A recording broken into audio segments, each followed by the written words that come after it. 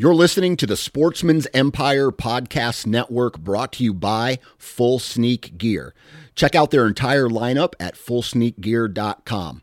Also be sure to check out our entire stable of podcasts at sportsmansempire.com.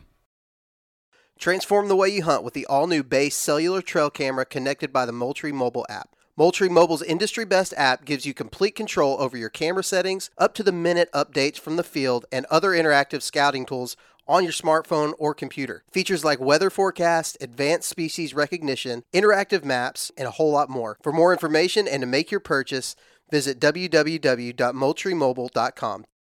New from Moultrie Mobile, the Feed Hub offers first-of-its-kind cellular connection and control for nearly any spin cast feeder on the market. When used with the Moultrie mobile app, you can monitor feed and battery levels, run feeders on demand, receive alerts when feeders are clogged, and remotely adjust feeding times. The Feed Hub is ideal for anyone who maintains feeders. Remove the guesswork and save time by planning feeder maintenance before you drive to your hunting property. For more information, visit moultriemobile.com.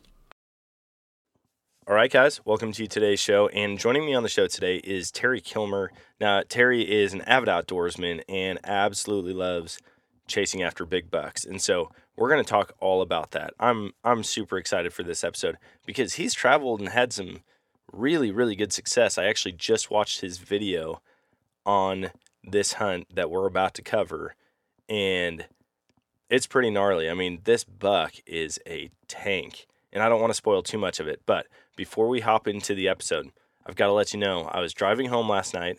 My house sits on the corner of two roads, and when I made a right-hand turn, my headlights kind of flashed out in the field, and I saw 5 sets of eyes out there.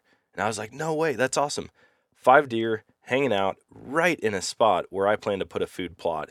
And so I'm over the moon. I can't wait to hunt here this year. And I also, after talking with him, plan to do some more traveling for whitetail. I travel a lot for different types of hunts, but whitetail, I don't spend a lot of time traveling different places, and I need to get up to Wisconsin for sure and hunt the rut up there this year. So maybe that's on the agenda for 2023. Either way, I'm excited to not talk about Missouri whitetail, but talk about big bucks in Wisconsin and other places that Terry has traveled. So let's jump into this episode right now. Like, he was doing things that were just badass. That was one of the coolest moments of my life. I was really scared, but knowing that Dan had the gun, I did have the rifle, like, we would be okay.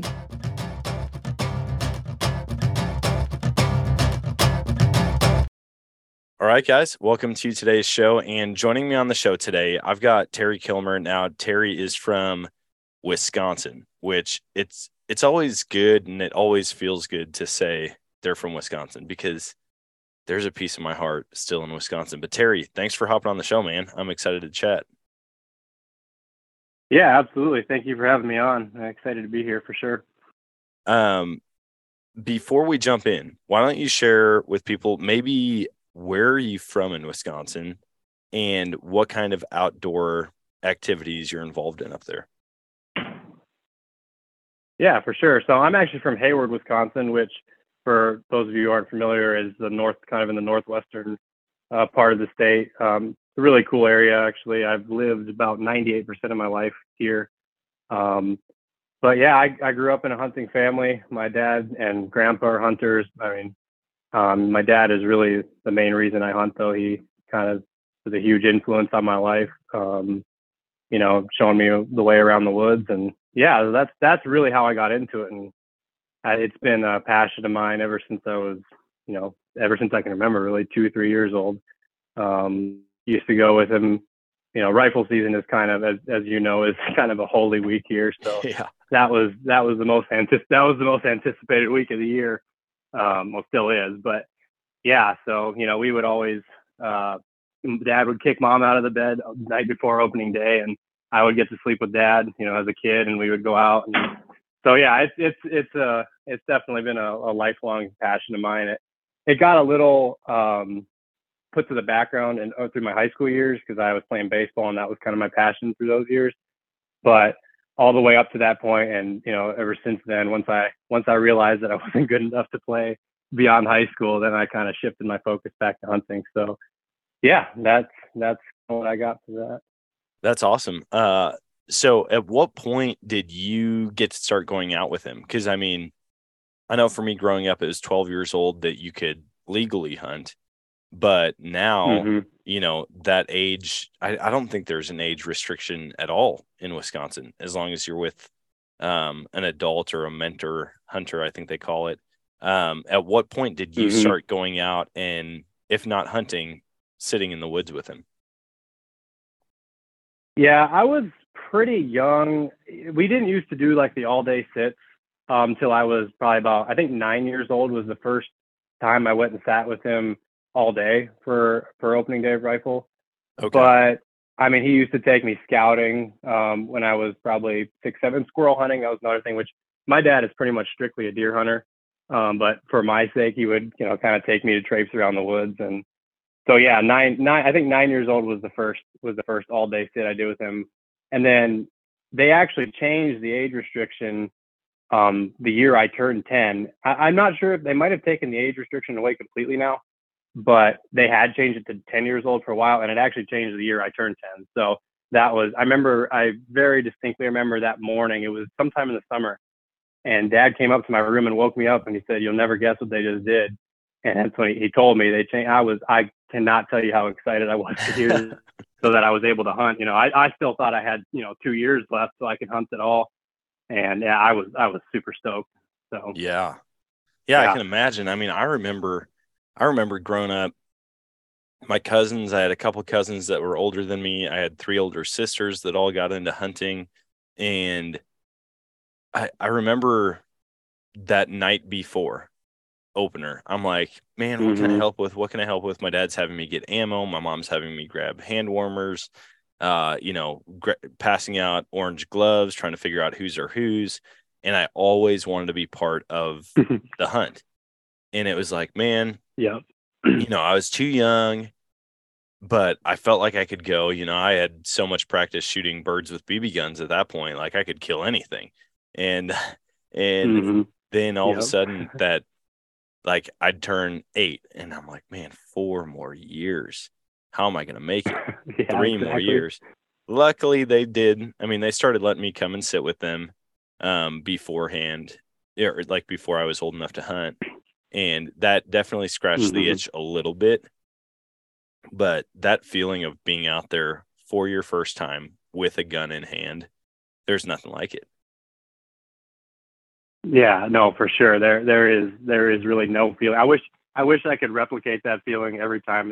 That first time out with a gun is definitely something special. But you made me think of something when you said there about shooting birds with a BB gun. I got my first BB gun when I was 8, and that was kind of another surprise. Because my dad had originally told me he wanted me to be a little older than that, and so he surprised me on my 8th birthday with the BB gun. And then after that, I just kind of went on a tear as far as I pretty much shot anything that I was able to kill with a BB gun. It was a little Daisy Buck, it was called, little lever action BB gun. And chipmunks kind of became my main target. And so that was kind of that kept my summers preoccupied pretty much completely. So that was kind of what I grew up doing. But once I got into deer hunting, I kind of forgot about all that. So see, it's good practice. I feel like everybody who wants to hunt should just be given a BB gun, taught how to use it properly. And then you just go, and it's free reign. Kids are going to be kids. They're going to shoot things that move anyway. Better an animal than a person. So, I mean, I feel like I was a better hunter having stalked songbirds on my mom's bird feeder and, sat there waiting for ground squirrels to pop up out of a hole. I don't know. I feel like it kind of teaches you the patience. It teaches you the aim. It teaches you to get back on a target quickly. There's a lot of benefits to it. Yeah. I can't imagine definitely. Wisconsin DNR is just going to let us have free reign on songbirds, though. Yeah. No, I don't think so. But yeah, it's funny you say that too, because my dad didn't grow up with a BB gun, and he can't shoot for anything with iron sights, like at all. And it's kind of funny because I remember one time when I was pretty young, there was a red squirrel up in a tree, And Dad wanted to try hitting it with my BB gun, and he literally shot at this thing probably 30 or 40 times with this BB gun and did not hit it a single time. And I'm pretty sure, if I remember right, I hit it on the first shot. I was like 8 or 9 years old at the time. That's awesome. And he still can't. He just can't shoot with iron sights. And I mean, he could if he practiced, but he didn't grow up with a BB gun like I did. So yeah, I definitely think it helped me in more ways than one, but for sure shooting. Yeah, definitely. Yeah. See, I've never had any formal like shooting training. I wasn't in the military. I haven't taken any long range classes, although I would love to. That sounds awesome. But what's funny is, growing up with a BB gun, and before that, it was a Nerf gun and airsoft guns before I think they were even called airsoft guns. I had a little pump shotgun that shot these plastic beads out of it. And I feel like it was quite a while before the airsoft craze.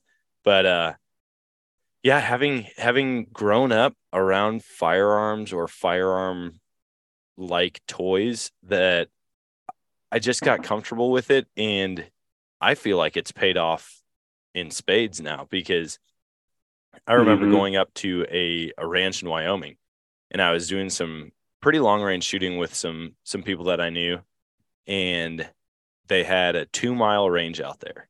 And they had targets, every 50 yards, then every 100 yards out to 1,000, and then every like 200 to 250 yards out to a mile. And so I remember getting out there, and we were shooting. People were shooting all day long, and I was just kind of plinking around at closer targets, 200-300 yards.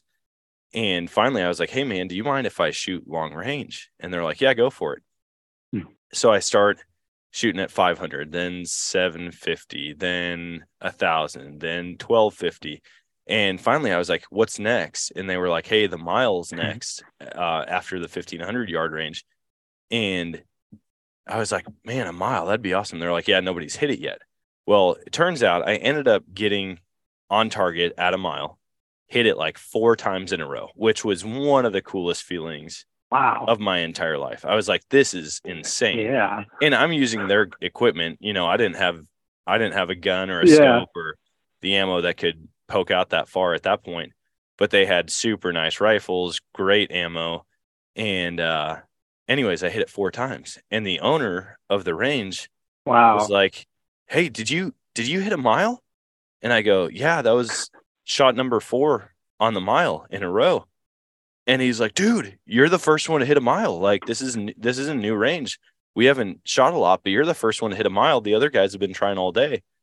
And I was like, "Oh, cool." I was like, "Well, dude, hop on the table. Like, it's your range. You shoot the mile." Yeah. So he shoots like 3 or 4 times, isn't connecting at all. Then the guy who like gets all their guns set up and, makes sure the range is cleared and basically takes care of everything on the shooting range, he's like, "Oh, you mind if I give it a go?" So he hops behind the rifle and he shoots twice and nothing. And I'm like, "Oh man, that's interesting." It was on a second ago. And then the owner goes, "All right, sniper, let's see you do it now."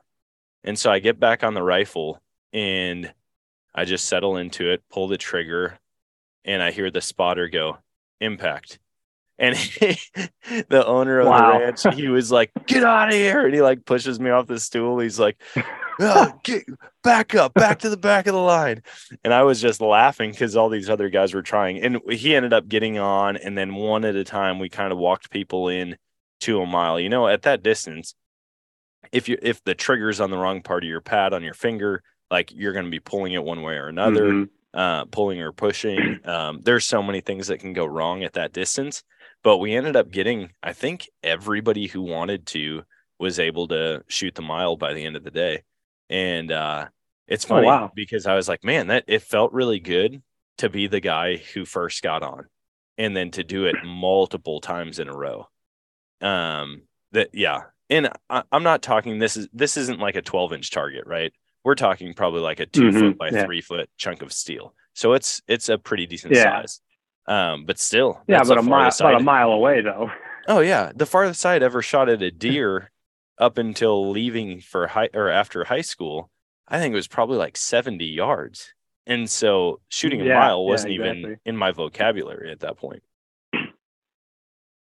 Yeah, that's incredible actually. And that's exactly what I was thinking too. Like with the woods, like up here in northern Wisconsin, like I mean, you're doing really good if you're seeing a deer 100 yards away. Like that's pretty Yeah. unusual.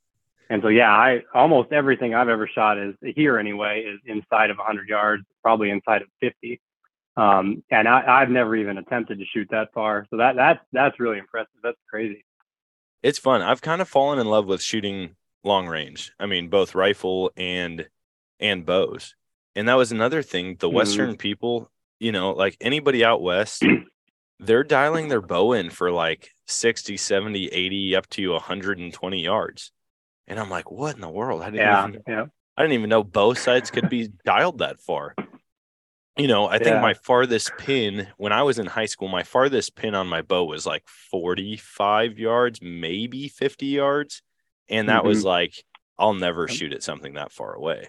And these guys are taking cracks at deer and elk and antelope at 75 plus pretty consistently. And so I don't know if it's just a mindset, if it's what generationally, maybe we've put like limits on each generation, like, oh yeah, we don't shoot anything past this, or just because where we hunt in Wisconsin, you're probably not going to have a shot opportunity that far. Yeah, definitely. And that's something that I've realized too. Like I've never been out west to hunt yet. I'm hoping to really badly here in the next couple of years, but that's something I've noticed too, that I'm going to have to start getting a little more deadly at long distance, because I'm the same way. I very rarely have shot over 50 yards with a bow, even in practice, you know, and I do enjoy shooting long range. I just haven't done it that much because, like you said, you don't really need to here. But I have hunted in Missouri quite a bit now, and you know, even there, there's a lot. At least the area we hunt is a lot more potential to shoot longer distances. So, but I like you're saying too, though, I am a little bit hesitant to shoot long range. Like my dad's kind of one of those, like it has to be inside of 30 or he's not taking a shot. So I have a little bit of that in me too, where it's kind of hard to be like, you know, I could shoot him if he was at 50, but yeah. So no, I totally get that for sure. Yeah. What was hunting like growing up? So you had mentioned starting to go out around 9, all of a sudden, boom, you're able to hunt at 10. Did you start out just did you start out doing the gun deer season up there and then get into bow hunting, or how is that progression for you? Yeah. So it was for the first, I think till I was 14 was the first time I bow hunted. So for the first few years, it was all just rifle season. And up here, deer drives is a big thing. So we would sit Saturday, Sunday of opening weekend, and then we would do deer drives Monday through Saturday. So that was like every year, that's what we would do. So I got, you know, that, and I love doing deer drives. It's so much fun. And I know a lot of people aren't super into them, but I grew up doing it. So to me, it's, you know, it's just fun. But yeah, I didn't bow hunt until I was 14.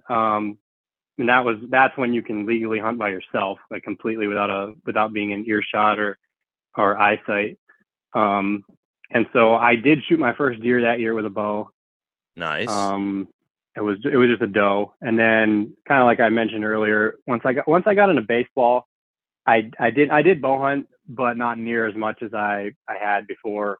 Hunting in general just kind of took a little bit of a back burner. Still rifle hunted, still had some pretty fun years in there, but my main focus definitely became baseball. And then after that, you know, I got back into it. But through those years, we actually started going over to Western Minnesota to rifle hunt a piece of private there that a really good family friend of ours, his wife's brother, gave us permission there. And so we had some really good success. I think I killed 6 bucks in 6 years there. Dang. So it was and a couple of them were smaller. But when I was younger, I obviously didn't care as much about waiting for bigger deer. But I did end up killing a couple pretty nice ones over there too. But it was a square mile piece of private that we had access to hunt. So it was pretty sweet. And most of it was ag. And every year, because it was his farmland, every year he kept clearing more brush and putting more fields in. So now the whole square mile was just field. But it was like a deer paradise when we first got there, because half of it was still, brush and woods. It wasn't much standing timber, but it was such a nice piece for the first few years we went there. Dang. I want to unpack a couple things that you talked about because you said you hunt Missouri now. What part of Missouri are you coming down Yes. to? So I was actually going to ask you about this too. It's Southwest Missouri because my wife is from Southwest Missouri actually. Oh, nice. She's from Carthage. Yeah, I don't know if you know where Carthage is or not. Yeah. It's real close to Joplin, and yeah, my wife grew up and is from there. Yeah, so, that's not yeah, far we from actually us live at all. there. Yeah, we're on the west side I've of. seen on your Instagram. Yeah, we're on the west side of Springfield, so closer to Joplin than Springfield. And yeah, Southwest Missouri is a cool place. You know, like we're kind of on that corner. You can get to Kansas pretty quickly, Oklahoma pretty quickly, Arkansas pretty quickly. And so if you're the type of person that wants to hunt multiple states, there's opportunity for that. But honestly, the deer hunting here is pretty good. And it's funny because I think it's underrated, not only by non-residents, but also by the people who live close. I had a guy that I worked with, and it was when I was first trying to get into hunting here. Excuse me, moving down here. There was a short amount of time where I didn't really do a whole lot of hunting here. But then I started getting back into it, and this guy at work was like, "Good luck, man." He's like, "There's years that I go out all season and I don't even see a deer." And I'm like, "Whoa, what? Like the deer hunting sucks that bad here? No way." And then after a little while, I just realized that he was doing it wrong. And there's actually a lot of deer here and some pretty good ones. But it's funny hearing people talk about it. And they're like, "Man, I'll go all season without seeing anything. Good luck, man. I haven't shot a deer in 5 years." And I'm like, dude, I don't know if you're just drinking in the stand all day, what you're doing. Maybe road hunting isn't really paying off for you, but I don't know how you go that long, especially in a place like this, because there's deer numbers here. You know, it's not like a Minnesota, Wisconsin, Iowa situation, but it is pretty good still. Yeah, it's really good actually, and I know the deer numbers are better in the southern half of Wisconsin, but up here, and it's partially because it's all big woods, so it's hard to see them. But like the deer densities up here are not very high. So I've been hunting Missouri, I think, for 4 years now. Me and my wife started dating in 2019. We got married in 2021. Yeah, 2021. And so I've been hunting there since then, and I actually really, really like it because you can actually see down there. And so northern Wisconsin boy going down there, and I'm seeing 15 deer in an evening. I'm like, this is great. And I actually killed my biggest buck ever there not last year now, I guess 2021. I shot a pretty nice deer on a small piece of public, but he grossed 156 and 5/8. So that was pretty sweet. Yeah. That's a heck of a public land deer anywhere. Yeah, I was super stoked, and I shot it with a muzzleloader because, as you know, a lot of the public pieces down there you can't rifle hunt on them. Yep. So it was second day of rifle season there, and yeah, my little brother was with me. He was 9 years old at the time. He was actually trying to film for me, but he kind of freaked out when the deer came in, and he zoomed in too far, so there's no footage of the shot. But I couldn't get upset at him because he's only 9 years old, so it was totally fine. But it would have been sweet to have on film because it turned out. I mean, it happened pretty cool. So man, yeah, but it was pretty sweet to get him. That's sweet, man. Hearing people have success on public land like that, I like huge props to you for that, because I know how it is hunting public land. I mean, it's challenging. You're dealing with a lot of other people who you don't know what their hunting tactics are, if they have any tactics at all. I've heard of people, just walking around the edges of a lake before, hoping to kick a deer up and shoot it on the run. Like there's some pretty wild strategies and techniques that I've heard people around here using in order to kill a deer.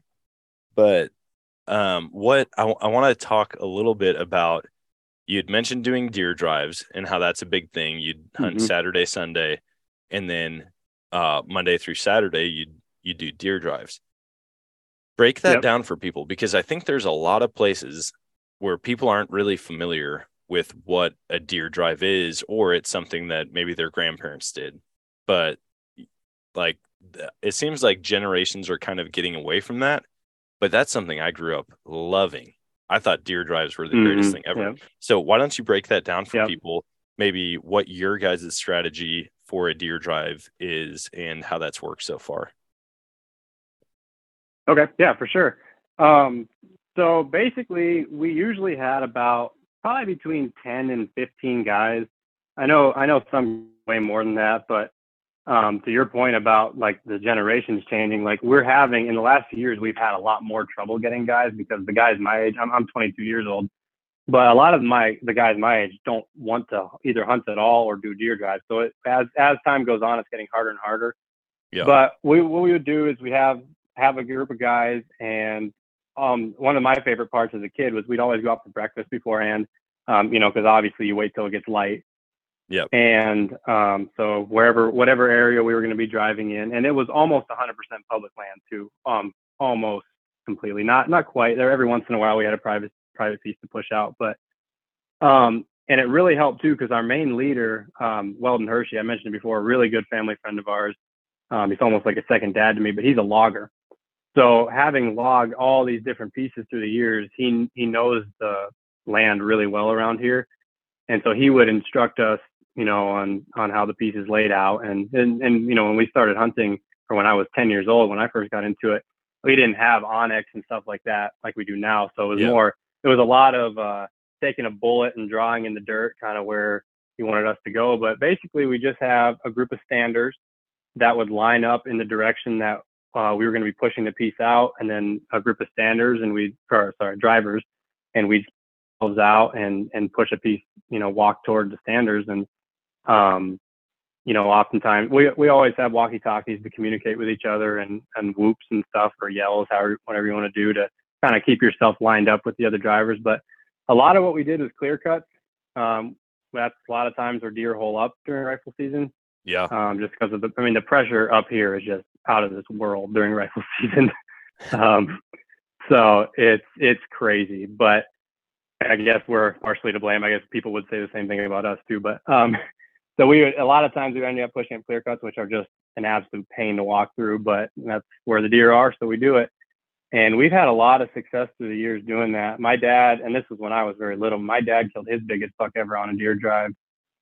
He almost went Boone and Crockett, just shy of Boone and Crockett. So really, really big buck. But yeah, I don't know. It's just something that I'm very passionate about. I wish the guys my age would be more, into it still, so we could actually get group. But there are a couple of younger guys too, like my little brother's into it, and a couple other younger guys coming up are getting into it too. So it looks like we have a little bit of hope for the next few years at least. And we have a few faithfuls too, that always show up every year, including my dad. So that's nice. But yeah. So with that many guys, anything I'm missing with that. With that many guys, how big of a piece are you pushing at one time? Boy, I don't know an acreage amount, but not too crazy big. And they kind of all vary too, because like let's say we were pushing a clear cut out. Totally depends on the size of the clear cut. Man, I'm just trying to take a guess here.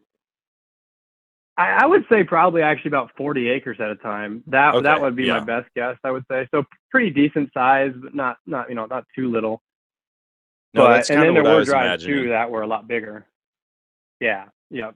Yeah, I see. I know back in the here. Day. Go ahead. Oh, I know back in the day, like in the 90s, my dad said people weren't near as picky about the private land thing. Like Dad said, you could pretty much hunt anybody's land you wanted to, as long as it wasn't specifically posted. And I think they had a drive that was like 7 miles long that they used to do. Like they would push a chunk of it out, and then the standers would become drivers, and the drivers would loop around and become standers, and they would just keep doing it. They'd hop road, and obviously not shooting on the roads, but they would cross roads as they're going. And in total, the drive was like 7 miles long. So we don't do anything like that anymore, but you couldn't. Yeah, that's quite a chunk. No, I kind of figured it'd be about 40 acres at a time, just trying to think logistically how much land you could push in one given time. Because, I mean, growing up, we knew that the neighbors did deer drives. Once there were enough of us kids or like teenagers, my parents started, entertaining the idea of doing deer drives. We did more of like the deer creeping. I don't know if there's actually a term for it, but we would basically just walk. I'd get bored. My cousin would get bored, whoever would. And it was like, all right, we're just going to slow walk to my dad's stand or your dad's stand, and then just try to stir the woods up a little bit. And so we did a lot of that. But then as there were more of us as teenagers in the woods, it was like, oh, you know what? There's actually quite a bit of standing corn down in the valley. We could go drive that.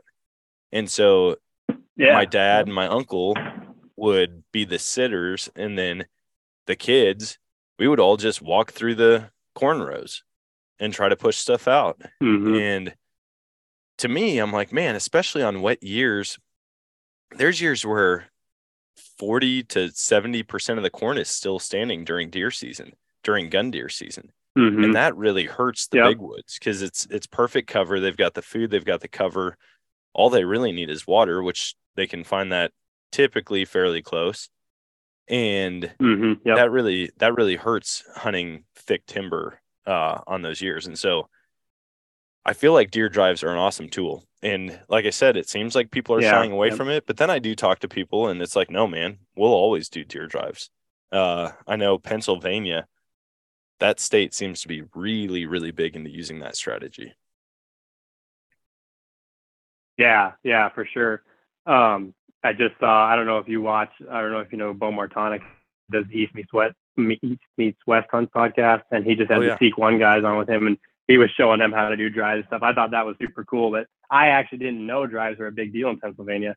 And so that's really cool to me. Now I want to go out there and do drives there, so I know. And it is kind of funny too, because a lot of people, like you said, don't know about them or aren't sure what's going on. Cause like my wife growing up in Missouri, and her family hunted, but not real seriously, just more of kind of go out and get some meat thing.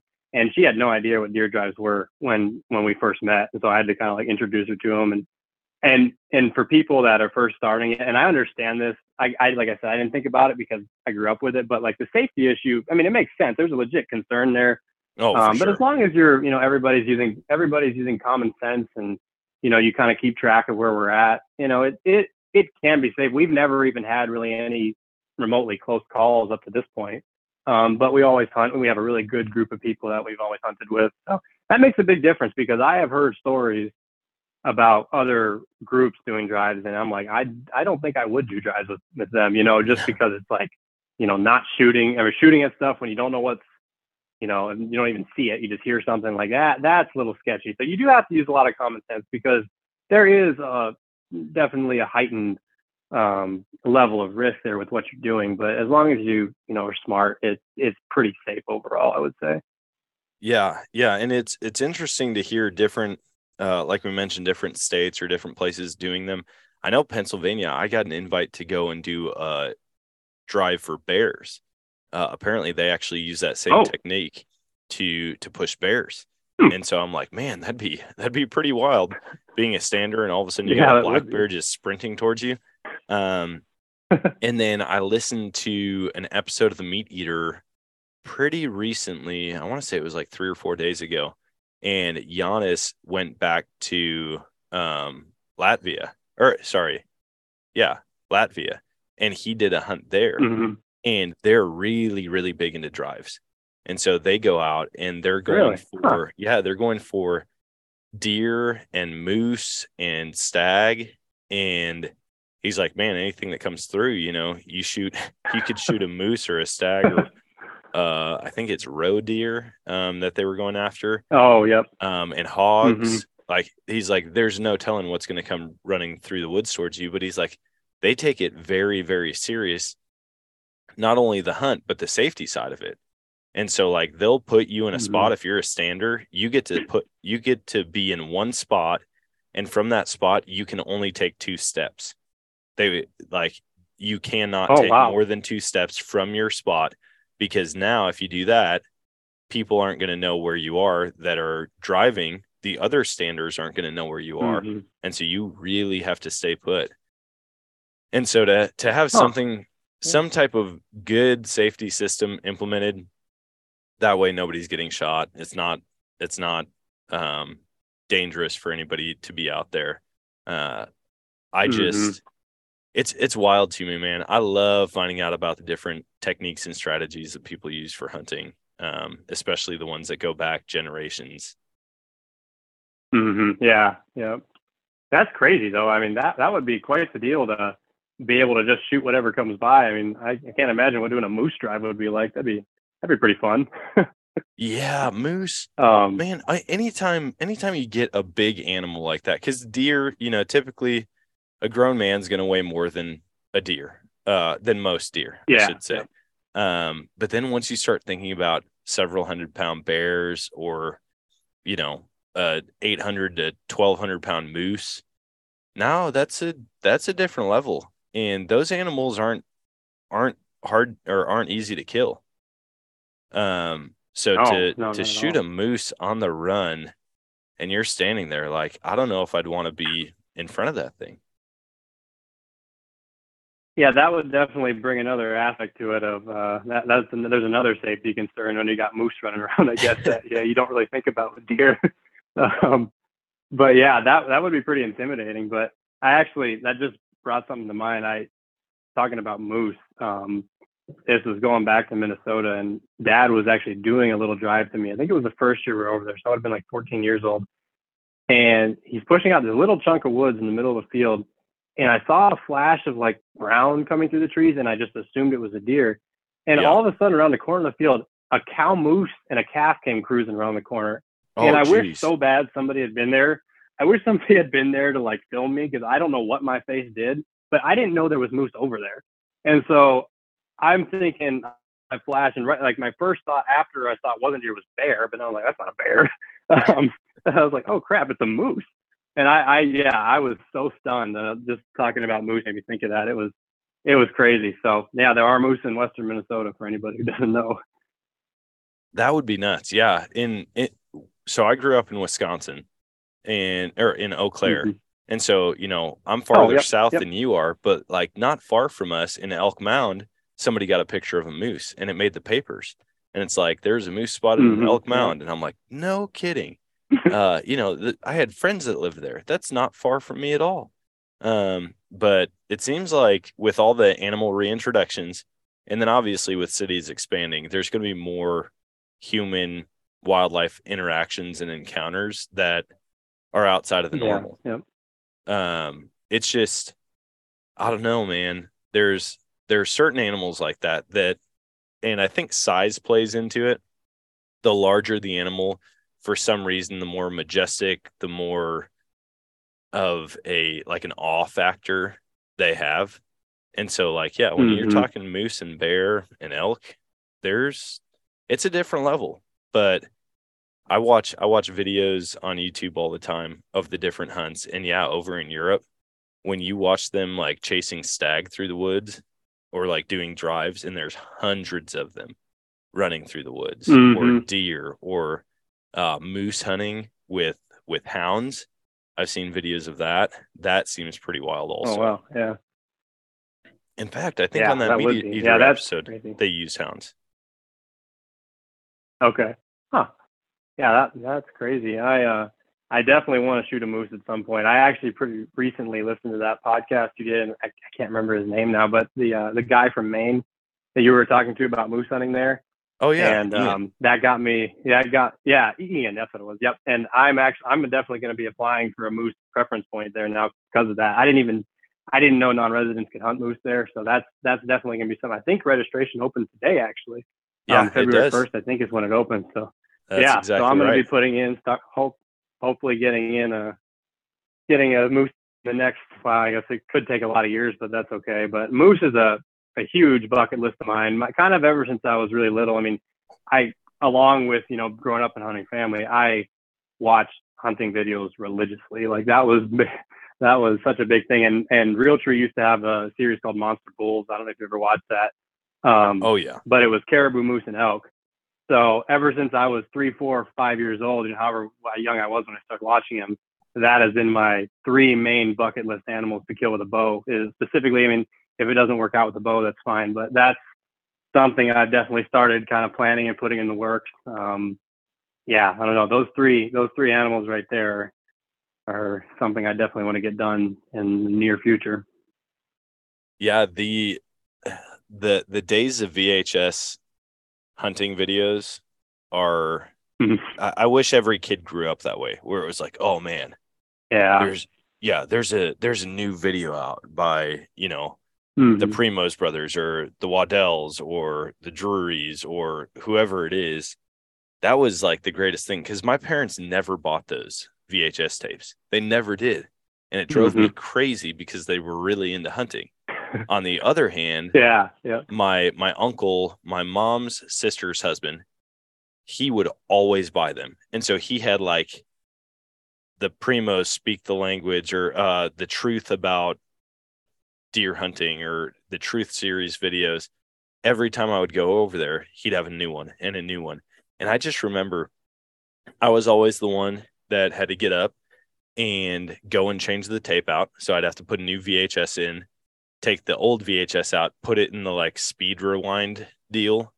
And we would just watch one after the next. And it was just wild to watch these guys, these like hunting celebrities that would pass these bucks that were like 140, 150. And we're like, what's wrong with you? I will never pass anything like that. Look at these idiots. Who do they think they are? And then all of a sudden this like 180, 190 inch buck walks out, and we're like, oh, okay. Yeah, no, it all makes sense now. Yeah. All right, guys, if you've been listening to the podcast, I'm sure you've heard me talk about the helicopter hog hunt that I did down in Texas. Now, I went down there with Rogue Texan Outfitters, and Landon and Brandon, the owners, put us on the animals. We killed 150 pigs and 19 coyotes just from the air. On top of that, we went out thermal hunting at night and got up close and personal to more hogs. I didn't have to worry about bringing guns or ammunition because all of that was provided for me, and it is to this day the most action-packed day of hunting I've ever had. I stand by what I've said in the past, and that's that helicopter hog hunting is the funnest thing that you can do with pants on. In addition, they offer sandhill crane hunts and predator calling. So if you're looking for the most exciting hunt of your life and something that you're going to want to come back and do year after year, go check out roguetexan.com and book your hunt today.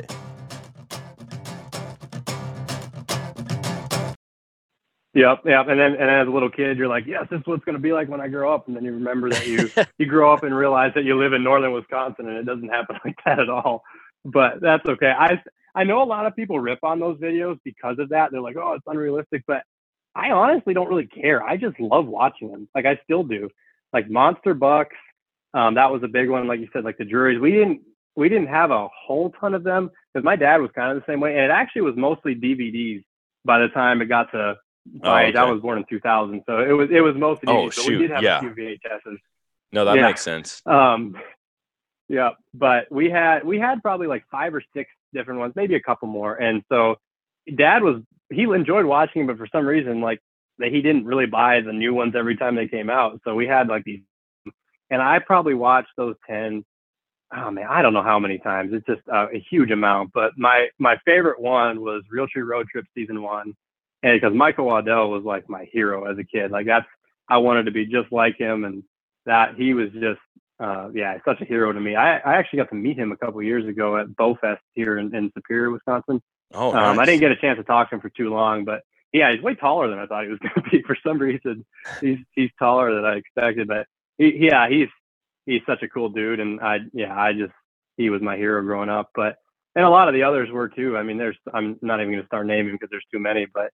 Yeah, I wish every kid that, enjoyed hunting had a chance to grow up watching those videos, because, I don't know. They just made hunting look so much fun to me, and that's kind of, and we can get into this a little more later, but like the starting a YouTube channel, that's kind of where I went ahead with that, and with being able to inspire younger generation, because like I know how they made me feel when I was 5, 6 years old, and even older than that, even still now in a way.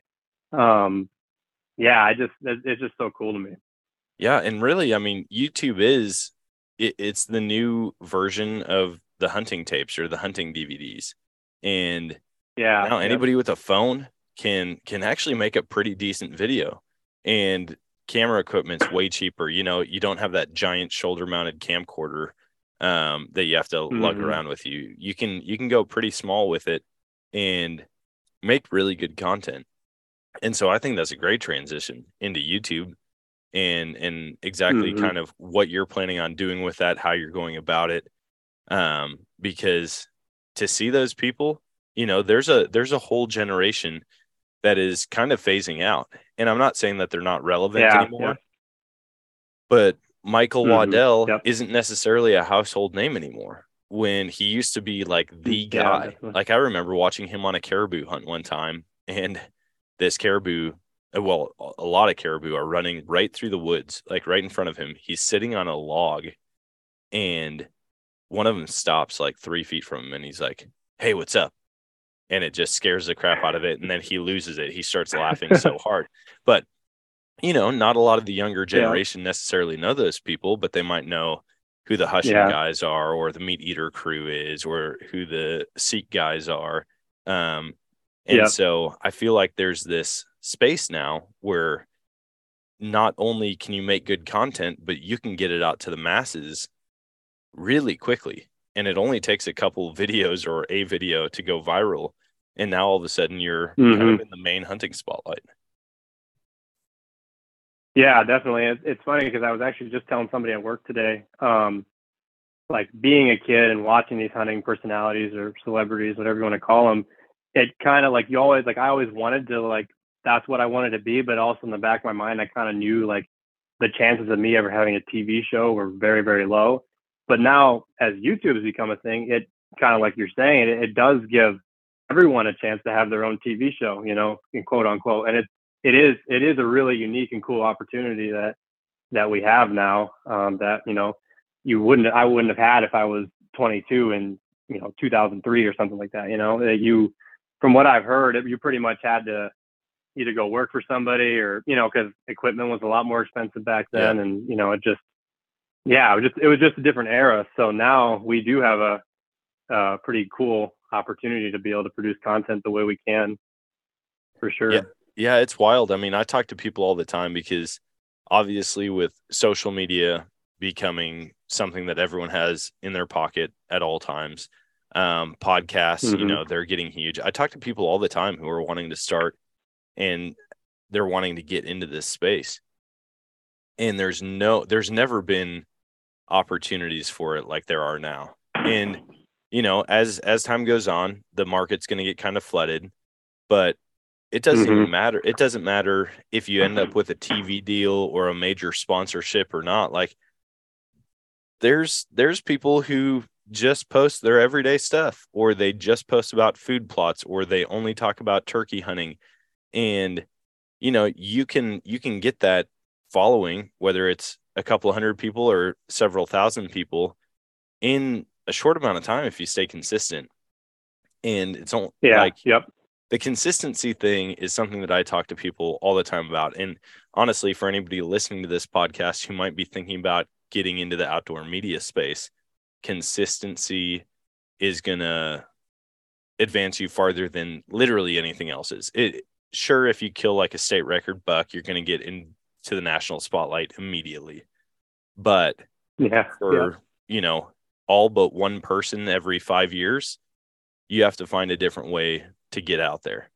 And it might just be starting with talking about how you hunt on your family's 20 acres, or chasing after public land deer, or strategy and techniques, or gear reviews, or whatever it is. Like find that thing and run with it, and then stay consistent, and it's going to happen.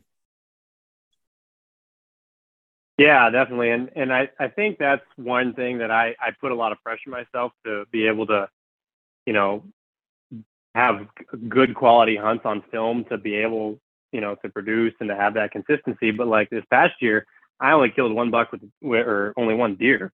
And so it's like, man, like how can I be consistent if I'm only putting out one video a year, and that's kind of I kind of put this pressure on myself that I kind of just got to relax a little bit. And maybe I have to, do some scouting videos or something like that to try and be more consistent. But I mean, you look at the guys who are successful, like on YouTube, and like the Hunting Public, see how many videos they post throughout a year.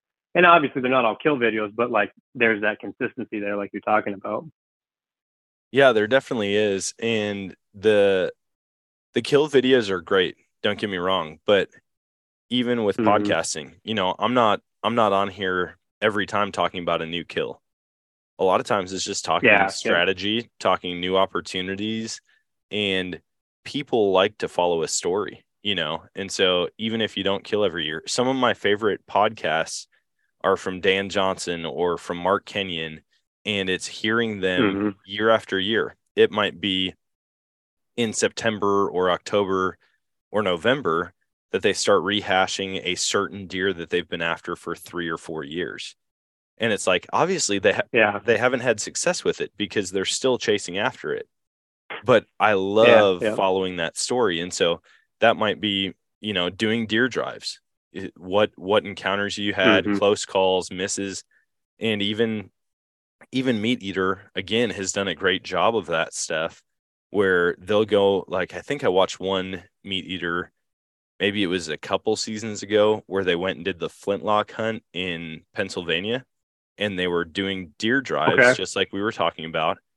And multiple times they had opportunities at whitetails and something malfunctioned on their flintlock. And so they never got one. Like they never shot one. And the whole episode was about them hunting, about the relationships they were making, about the opportunities that they had, and about the equipment malfunctioning. And they still made an episode about it. And so that's what I love now, because you are getting into you're kind of getting into the realm now of YouTube where, I mean, there's something on YouTube for everybody.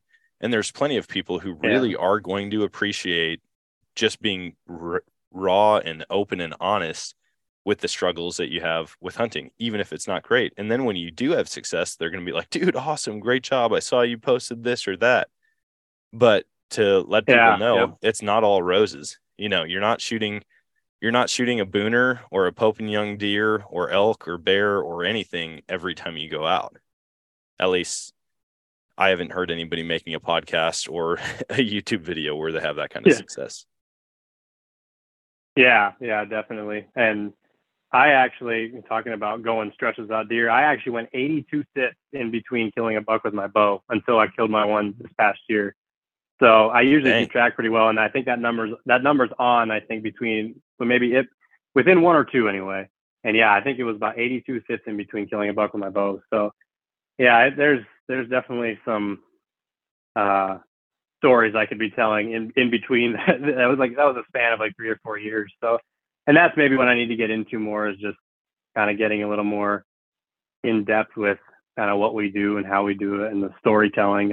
And one thing I thought about too, when you're talking there with the deer drives that I forgot to mention earlier, is the camaraderie of deer driving was by far my favorite part of it as a kid, and still is. Yeah. That was what I looked forward to more than anything. And I mean, I kind of talked about it with going out for breakfast every morning and stuff, but like, it was just so much fun to me to be around other people, and, you know, we're all there for the same reason. It's always lighthearted, good time, and just, you know, trouncing through the woods, and like, what more can you ask for, you know? Dude, there's nothing better than it. You get all these people together, and then everyone has their own variation of the same story, you know, like, oh, I saw this buck and then it ran past him and then he shot and missed it and it came back and I shot, you know, hearing all the stories and just hearing the interaction year after year, all the buddies giving the one guy a hard time who missed a deer or whatever. There's nothing in my mind that beats the camaraderie. As much as I like success, I would trade a lot of successful solo hunts where I like go out by myself, don't talk to anybody, nobody's there to experience it with me, for one good hunt with a bunch of my buddies, even if we don't shoot as big of an animal or as many animals. Honestly, one of my most memorable hunts of the year was me and some buddies, and we went out and sat all morning and we killed one goose. But my buddy's truck kept breaking down on the way home. His dog did not do what it was supposed to do. We all gave each other a hard time. Like, everything seemed to go wrong that day, but I had some really close buddies with, and it made it all worth it. Yeah, definitely. Having buddies around can pretty much take any situation that would otherwise probably be really frustrating and annoying and kind of just make it fun, you know? And that's why this past year, we went out, me and my really good friend and hunting buddy, Joe Yoder, We went out to North Dakota for the first time, and we spent 9 days out there, and we actually were both able to kill bucks, which was, we did not think that was going to happen, but it was pretty sweet. But just having him there, I mean, just being together and hunting there, and just, I mean, it wasn't much of a hunting camp. It was just a tent yard, but it was so much fun. So yeah. Were you guys going after whitetail or muleys? Whitetails. Yep. Oh, sweet. Yeah, man. Yeah. What? Go ahead. Oh, I actually just finished the YouTube video for that hunt yesterday morning. So anybody listening who wants to watch that, we actually got both kills on film. Actually, it actually worked out. So yeah, I got that video done finally. It took me forever to finish, but I got it done. If anybody's interested, they can go check that out. Yeah, that's a great spot to pitch that. Where can they go and follow along and check out your videos? So the channel name is Knucks for Bucks, like knuckles for bucks. So just to explain that name real quick, my dad has been saying this phrase for years already. And when I was starting a YouTube channel, I had no idea what to call it. I was like, well, I can call it Terry Kilmer Outdoors. I'm like, well, and nothing wrong with that, but I was like, I kind of wanted something a little more original. And so I was like, hey, why don't I just use this phrase that Dad's been saying, you know, we right before we left the truck to go to our different spots, you just go Knucks for Bucks, you know, give each other a fist bump. And so that's the name of the channel. So just type in Knucks for Bucks on YouTube and it should come up, hopefully. So yeah. Nice. Yeah, that's awesome. I will say Terry Kilmer Outdoors isn't bad, because then you've got the abbreviations TKO. And I hadn't even thought of that. That could be pretty good also, but just save that for when you get so big that you have to start a second YouTube channel. Yeah. Well, I guess we'll burn that bridge when we get there, but at least I know my name for now. At least I know what my channel name's going to be. Yeah, there you go. I'm going to give you a shout out for making me think of that. Oh yeah, definitely. For sure. It's definitely not as, I'm not to the place yet where I can produce the level of videos I quite want to yet. I'm still learning the whole editing thing, which, by the way, for anybody who hasn't edited yet, it's awesome, but it sucks to learn. It has been a nightmare. It has been a nightmare for me trying to figure it out. And thank God for YouTube, because that's basically where I learned everything. But I'm, slowly learning, and I feel like I'm definitely getting the hang of it more, but I want to be able to produce videos that people actually enjoy watching. So, I definitely have a standard for myself that I would, like to be able to meet at a certain point. And that comes with time, obviously. So I understand that my videos now aren't going to be as good as they are in 5 years, but I did try my best. So yeah, hopefully people enjoy it. Yeah. I'm pumped to lay in bed and watch that tonight, man.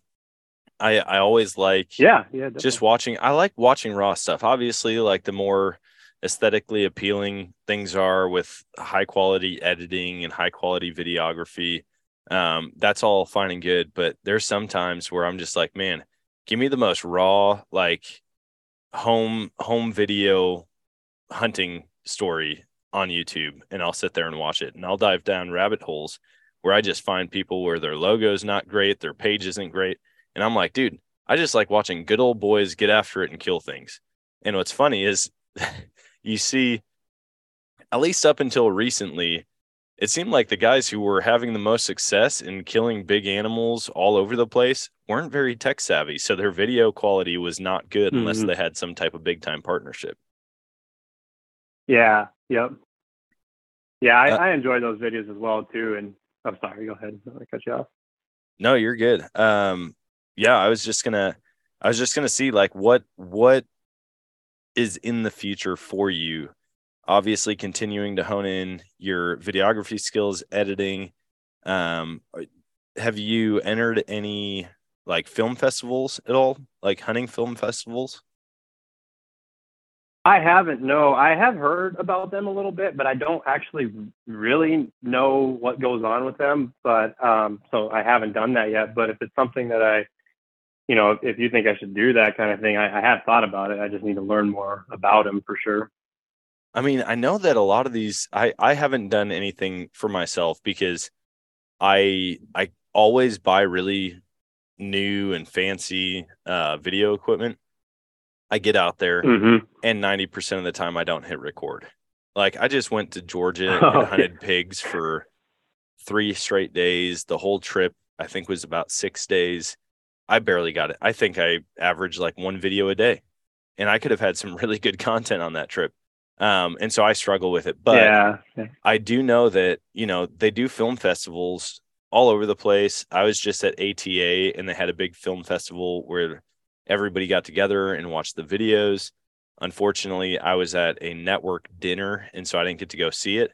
But like hearing the new things that are coming out, people who are kind of up and coming in YouTube, or that win the film festival, you can get really good stuff. But as far as like the competitive side of it, for people who are competitive, it's going to push you to be better at editing, at storytelling, at getting good shots and making high quality content, especially when you go and sit in a room and everybody's watching it. Yeah, definitely. I definitely need to check that out then and see, because I think just meeting people that really know what they're doing would be a huge help in networking like that, because like I said, YouTube is pretty much the only way I learned. And just to clarify something I said earlier, I said it sucks learning to edit. It does, but do it. Like everybody who wants to, you can figure it out. Trust me, I'm not a tech savvy person at all, and I'm figuring it out. So yeah, you definitely, anybody who wants to definitely should do it. It is a lot of fun, and it actually gets a lot more fun as you learn to do it more too, because then you're not every single action you're trying to do, you know, as you're editing, you don't have to look it up. You just know what to do. So it definitely gets better. I really wish I knew somebody like personally that was really good at, or even just knew how to do it, that I could have went to. So if you have somebody, you know, definitely go to them. I'm sure they'd be, you know, willing to help, because that would definitely help a lot. But it is a really cool thing to do. So just wanted to clarify that when I said it sucks. I'm not saying you shouldn't do it. No, and I mean, honestly, we're spoiled as a generation to have the tools and the I guess the educational material at our fingertips the way that we do.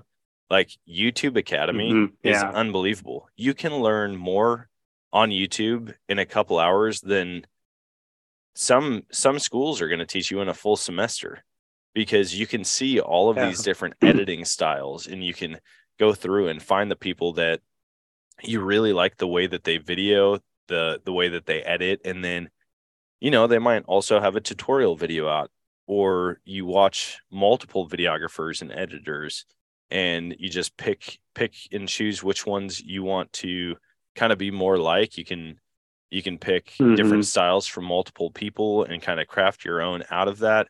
But yeah, sitting on YouTube, the other nice thing is you can get very specific with it in a hurry.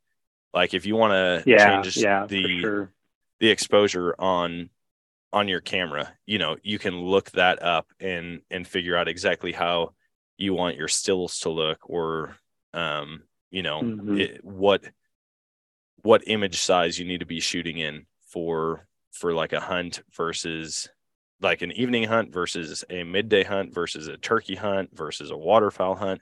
It's just really insane how much information is out there that we could all be taking advantage of and that you can learn from in a hurry.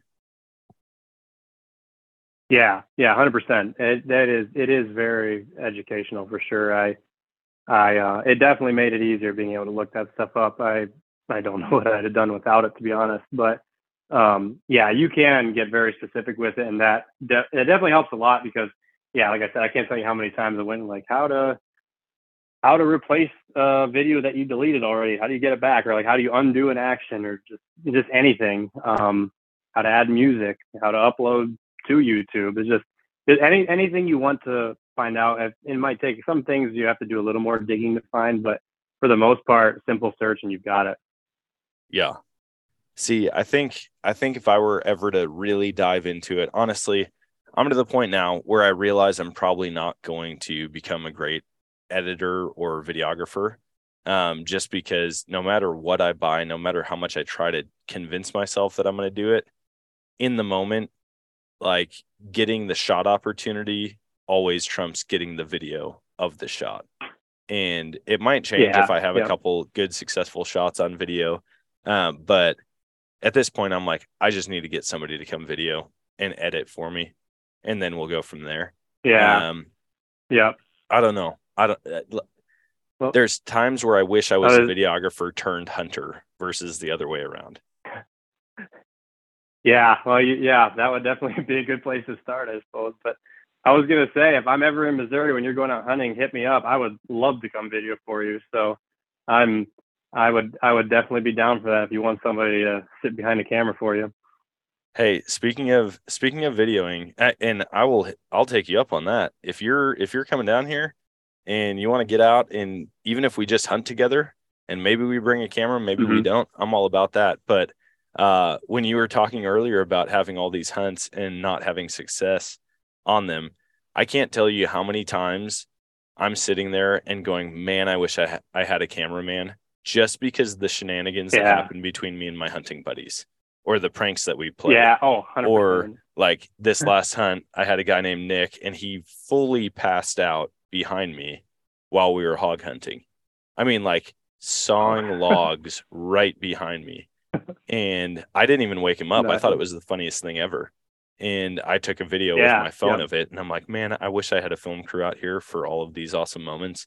That's what I feel like people get into as far as content goes, because if it's only about the kill shot, well, they can go and watch one of those YouTube videos where it's like 126 kill shots in 98 seconds.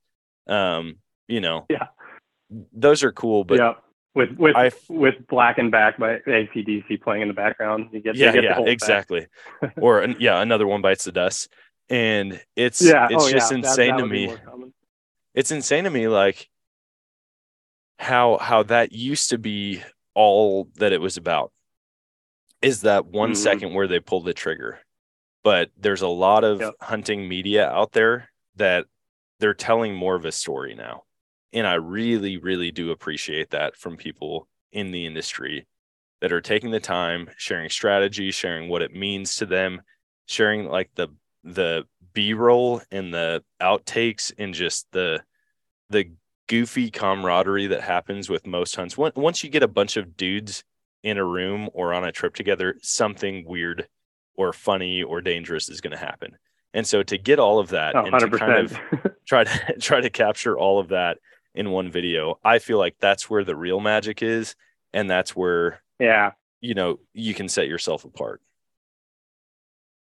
Yeah, definitely. And I 100% enjoy watching the videos that are more geared that way than the others, because there's plenty of, people out there that, they just want their videos to be extremely serious. And this is serious what we're doing. And hunting is serious. I agree with that. But going back to like what I grew up on, I don't know if you watch much Realtree Road Trips, but that's all it was just a good time.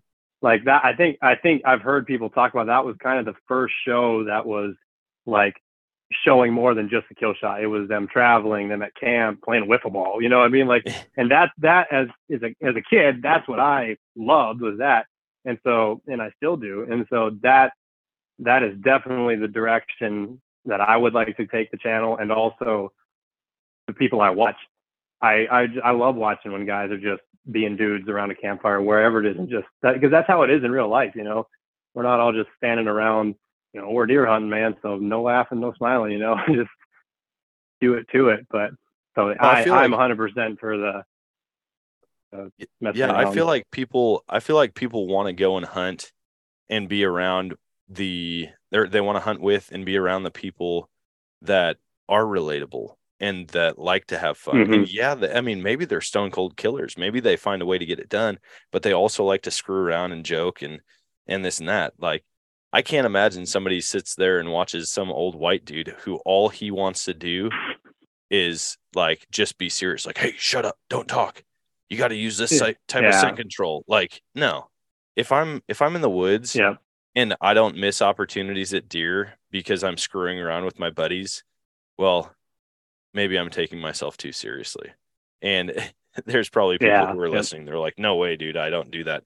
That's just kind of, it might not be as extreme as sitting in the woods, joking around and scaring deer off, but just having a good time, with friends trumps being successful, in my opinion. Yeah, I agree. And you can still have fun and take it seriously too. when me and my buddies hunt, it's always a party. But when we're in the stand, we probably talk too much. It's kind of a nice break because I do hunt by myself a lot. So whenever I have somebody to stand, whether it's my wife or a buddy, we always end up whispering like the whole time, and it's really fun to do. I mean, a lot of people would say, don't do that in the deer stand, and like you said, maybe we scare some deer off, but hey, if you're smart about it, you can usually get away with a little whispering anyway. But it's just fun. It's just fun to do. It's fun to have somebody in a tree with you and just messing around.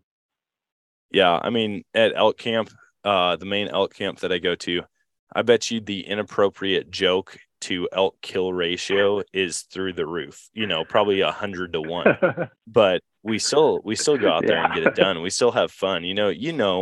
When you're out there, when it's time to be serious, but also 100%. Yep. We'll sit there. There's times you get bored sitting on a mountaintop, glassing an area, not seeing anything. And then we play games and we make stupid bets. Like, hey, whoever's farthest away on the range of that rock all the way across the valley has to do some dumb task that day, or they have to get beers for everybody when you get back to camp.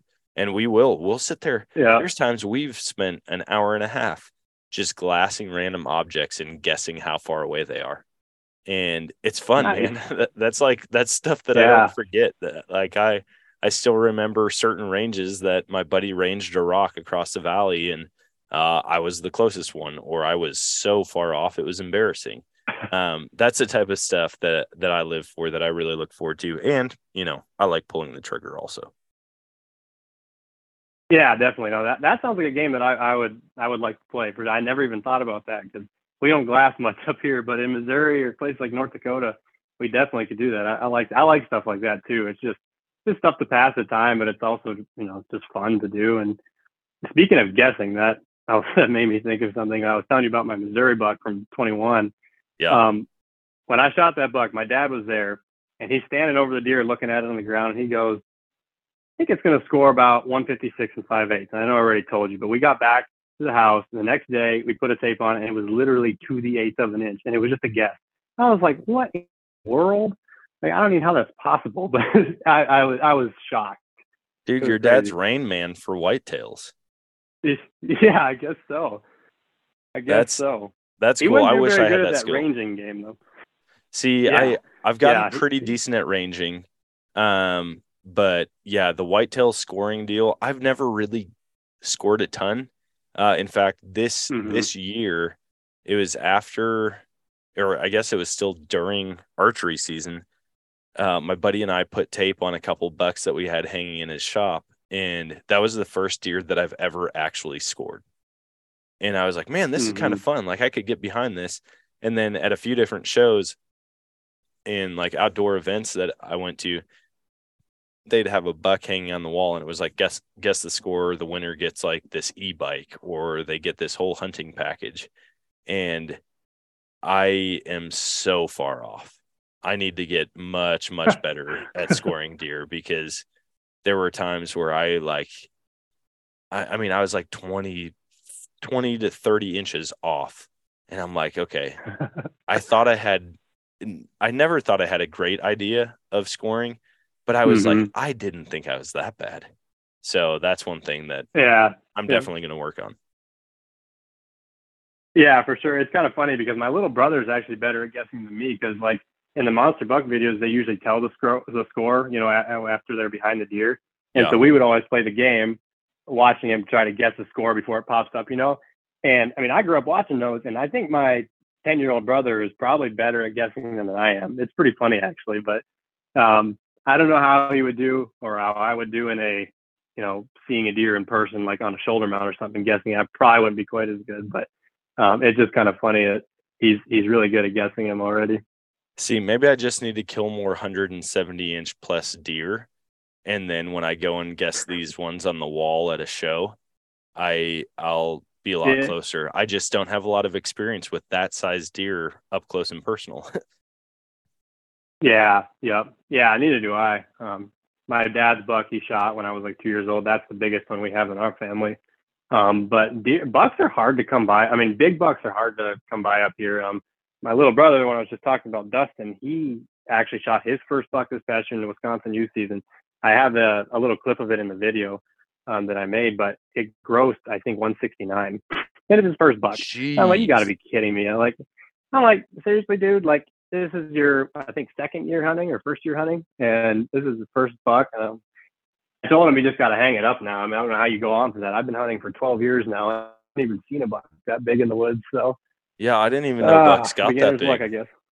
I thought that was only on ranches. Yeah. Yeah. High fence in South Texas. That's where you got to go to get them. Yeah, hand-fed whitetails. They're snorting protein. That's right. Dang, man, that's an impressive deer. Well, dude, I feel like we could continue talking for hours, and I hate to cut this short, but I know it's getting late, and I want to respect your time. Before we go, I've got a question for you. Because we already covered where people can find you, where they can watch your YouTube. My final question for you is number one bucket list hunt. And this is going to come down to what species, where, and you don't have to give like a specific location, but like a general, if it's Alaska or Florida or Africa, and then what weapon would you use? So my number one dream hunt is for sure bow hunting caribou in Alaska somewhere. I don't even know where to go for caribou in Alaska, but I've been looking into it more and more, and that is for sure my number one bucket list is to shoot a caribou with a bow. I've been dreaming about that for so long, and I can't wait for the day to actually be able to make it happen. That just seems insane to me, being up there and seeing these animals, because that's the type of animal that I've only ever seen on TV and in hunting shows. But the places that you go to hunt them are so remote, and that alone is intriguing. Like I would go up to those places just to camp, but then to think you could have a shot at a caribou, especially a big migration of caribou, and to see that on the craziest landscape in the most remote place in the U.S. Yeah, I could see why that's number one for you.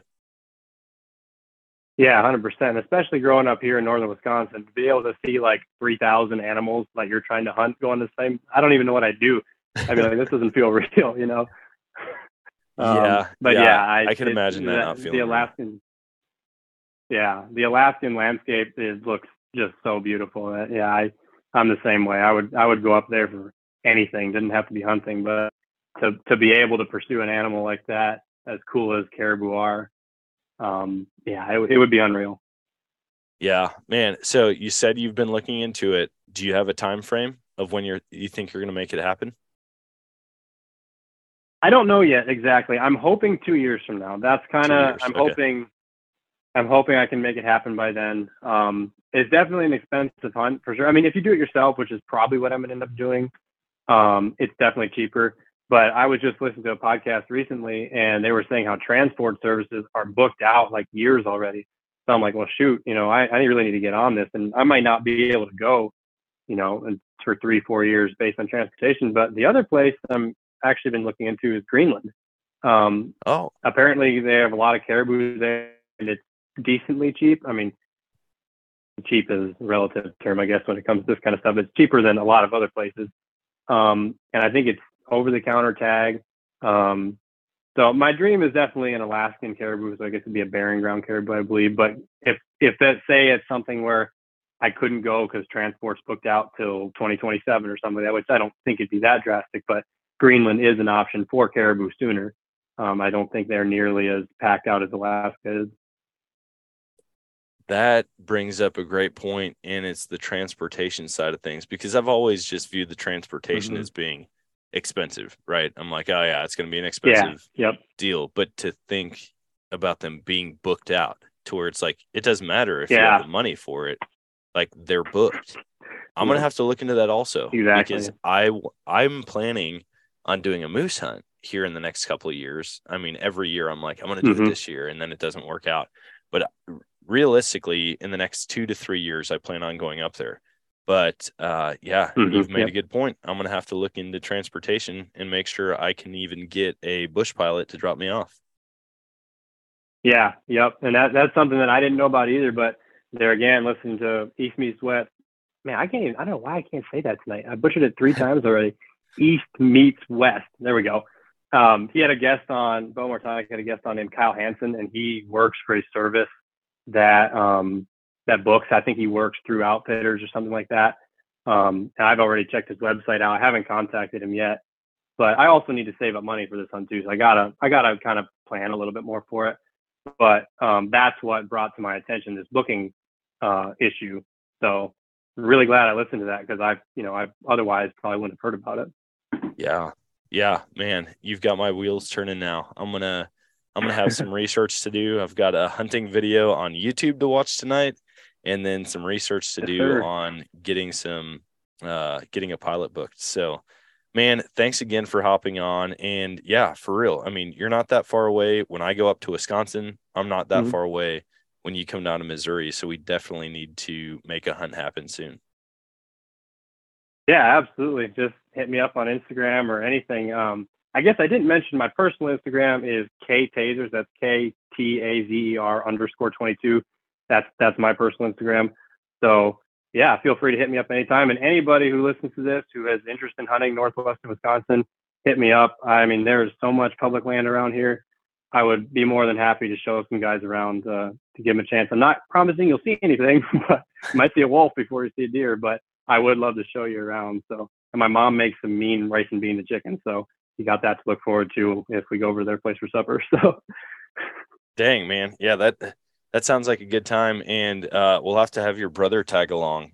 That way he can get us on 100 and almost 70-inch deer. Oh yeah, he would love that.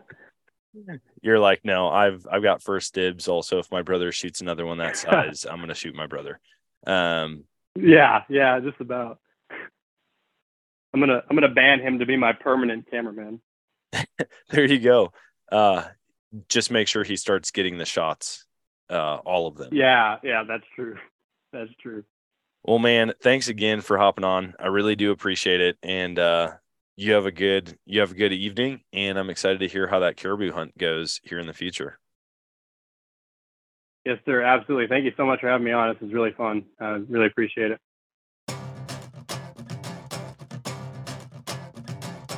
And that is going to wrap it up for today's show. Man, what a great chat with Terry. And I encourage all of you guys, go check out his video. I have watched it now. He smokes a monster. In fact, they double up on really, really good bucks. And it's definitely worth giving a watch. If you guys haven't traveled to hunt, I would highly recommend it. If you've been listening to me for any amount of time, I talk about it all the time. Going out, trying new things, trying new hunts, going different places. And there's something just totally different about it. And you never know what you're going to come across. I mean, you could stumble into just a killer hunting spot, whether it's for ducks or bass fishing or deer hunting or elk or moose or who knows what. But you're never going to know until you get out there and give it a go. So I highly recommend it. I'm going to be traveling more this year. I hope to get back to Wisconsin. I spent a lot of time traveling and hunting other places, but Wisconsin is a place that I need to focus some more time on, especially with my bow. So that's going to be on the agenda this year. But enough about what I've got going on. You guys should be getting out there, chasing after sheds. You got to find some. I got to find some. That's what I should be doing. I need to end this podcast. We're going to. So that's it. Until next time, guys, always choose adventure, and God bless.